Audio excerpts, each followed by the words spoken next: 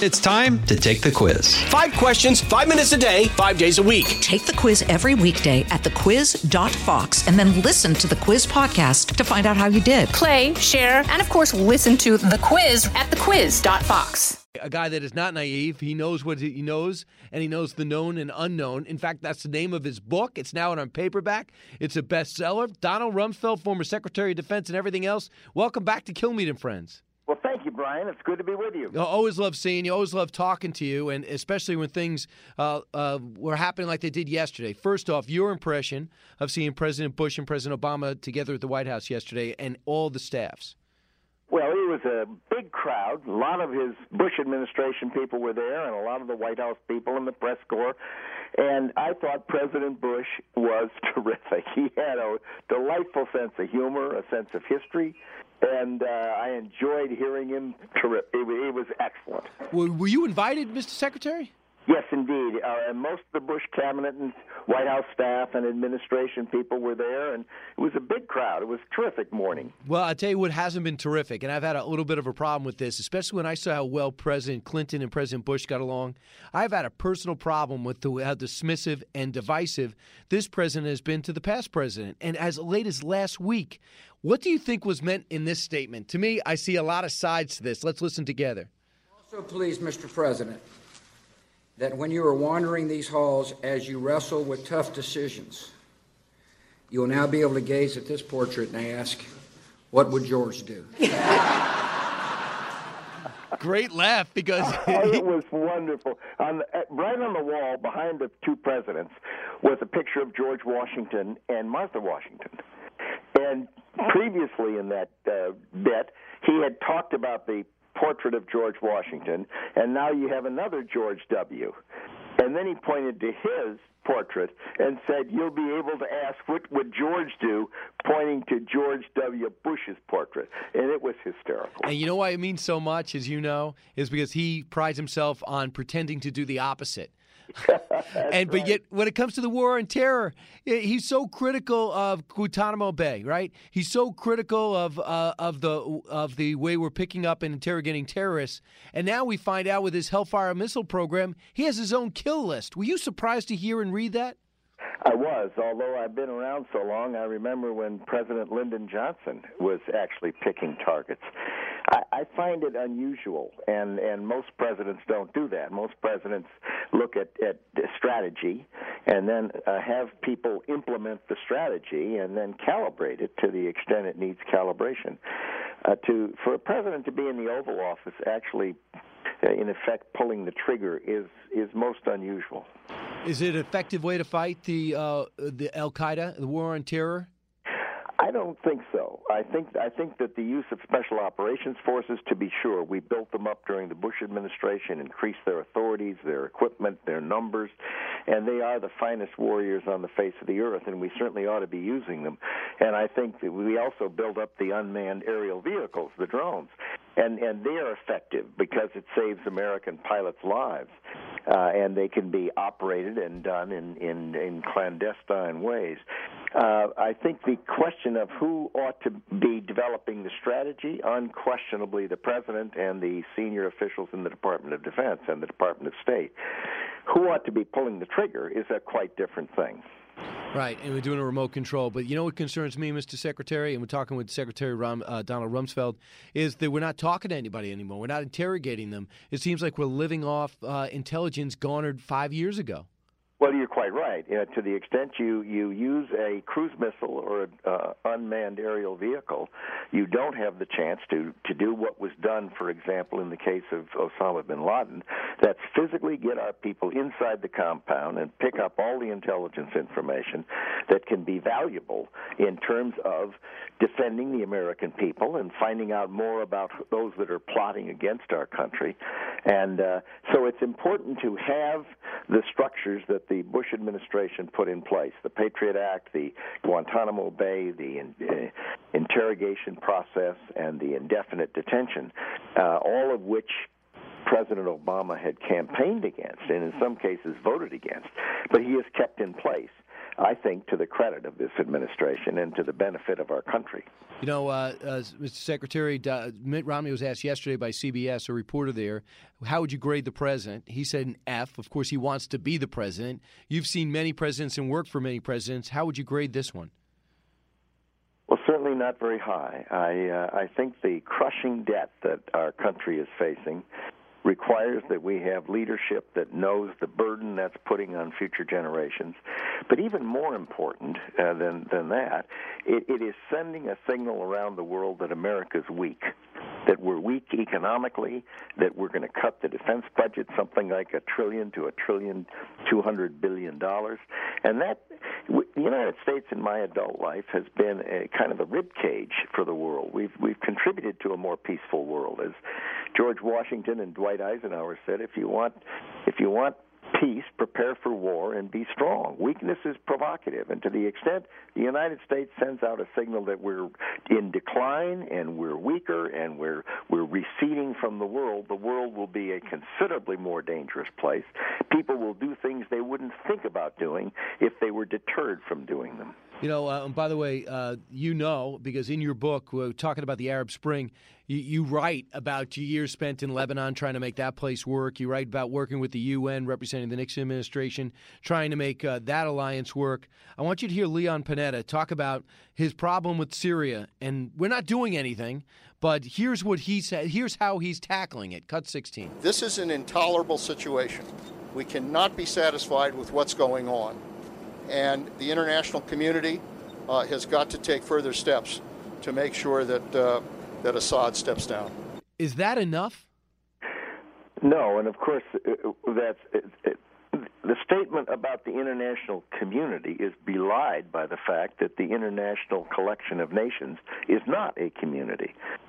They do not work together. The United Nations has not been able to impose the kinds of sanctions and restrictions on Syria that are needed. And it seems to me that something very important happened within the last 48 hours. Apparently Israel has said that they think something needs to be done in Syria. And for many years, Syria was the neighboring country to Israel. They didn't like the Assad regime because it's a vicious regime.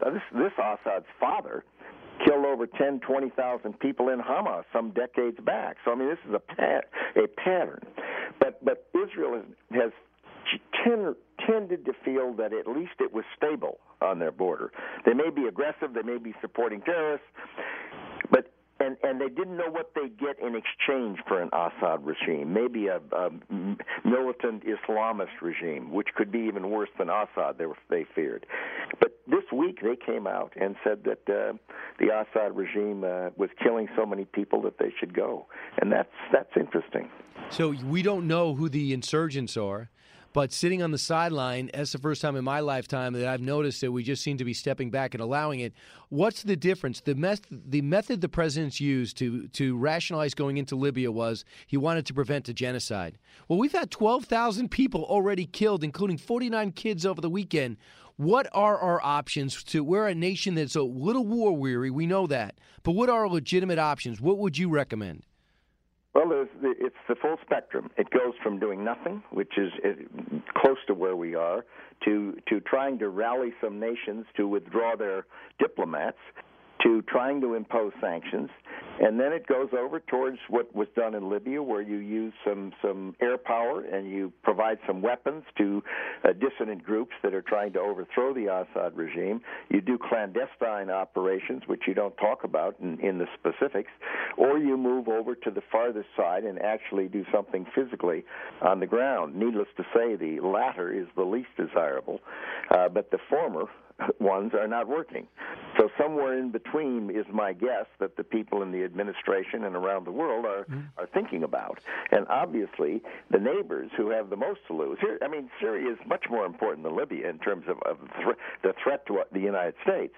They are the country that are in close cahoots with Iran. They're the country that are making mischief in Afghanistan, killing people and supplying weapons in Iraq to the insurgents, and supporting terrorism around the world with Hezbollah and Hamas and they are a country that the world would be a vastly better place without the Assad regime. We hope, but we don't know what would take its place. You got to do the research. In Pakistan, our relationship has never been worse. Did you ever dream when you were in Islamabad visiting with Musharraf that 50 miles away bin Laden stood? Oh, sure. Yeah, I mean, there was no question, but that there was always the assumption that bin Laden could get into the Pakistani, into the Pakistani border and find refuge there. Now, that to me did not mean that the Pakistani government was harboring them or being hospitable to him. Musharraf was a very good partner. He wasn't perfect, and it will never be a perfect relationship with a country that's a completely Muslim country with a lot of terrorists in it and a lot of different sects and factions and big chunks of their country in the northern area that they don't control. And I think we have to do is say, look, they're different than we are, but we do not want a failed state in Pakistan, a country with nuclear weapons and a lot of radicals. They tried to kill Musharraf several times. Right. As a general, I felt like I had control. I feel like it was Zardari. They have no control. What I'm trying to say, Mr. Secretary, is it seems as though we're getting stonewalled by the Russians, we're getting stonewalled by the Pakistanis. We're not making any progress in Afghanistan. Why does it seem as though we don't seem to be doing the finesse things behind the scenes to have some successes? Well, they talked about a reset with Russia, and Putin has been anything other than hospitable. In fact, each time we've acquiesced in something with the Russians, they have increased the ante and asked for more, and have been unhelpful, as they are currently being unhelpful in both North Korea and Iran.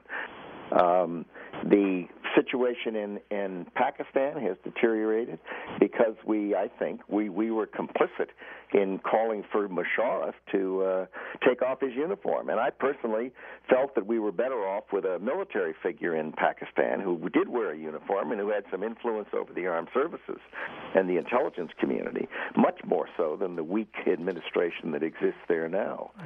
And that's a very good point. As you look back at your career that chronicles so extensively and known and unknown, haven't been able to step back and assess it and think to yourself, I'm proud of what I accomplished?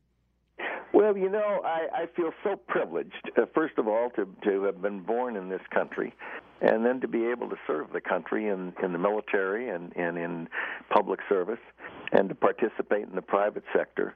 I think we need to, from time to time, step back and appreciate what an amazing country we have, and that there are people all over the world who are lined up at our embassies trying to come to this country, and that's a good thing.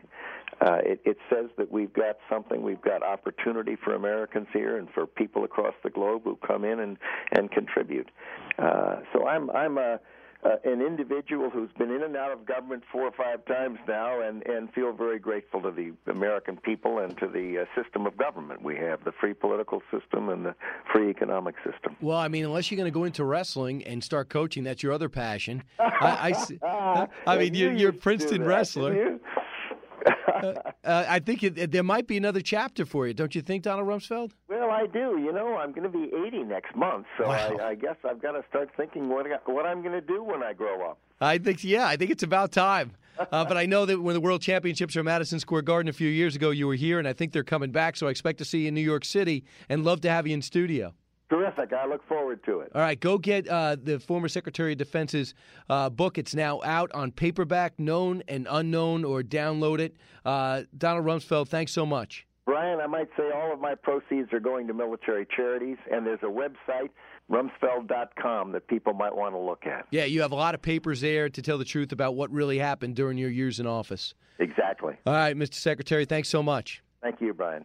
The Fox News Rundown, a contrast of perspectives you won't hear anywhere else. Your daily dose of news twice a day, featuring insight from top newsmakers, reporters, and Fox News contributors. Listen and subscribe now by going to foxnewspodcasts.com.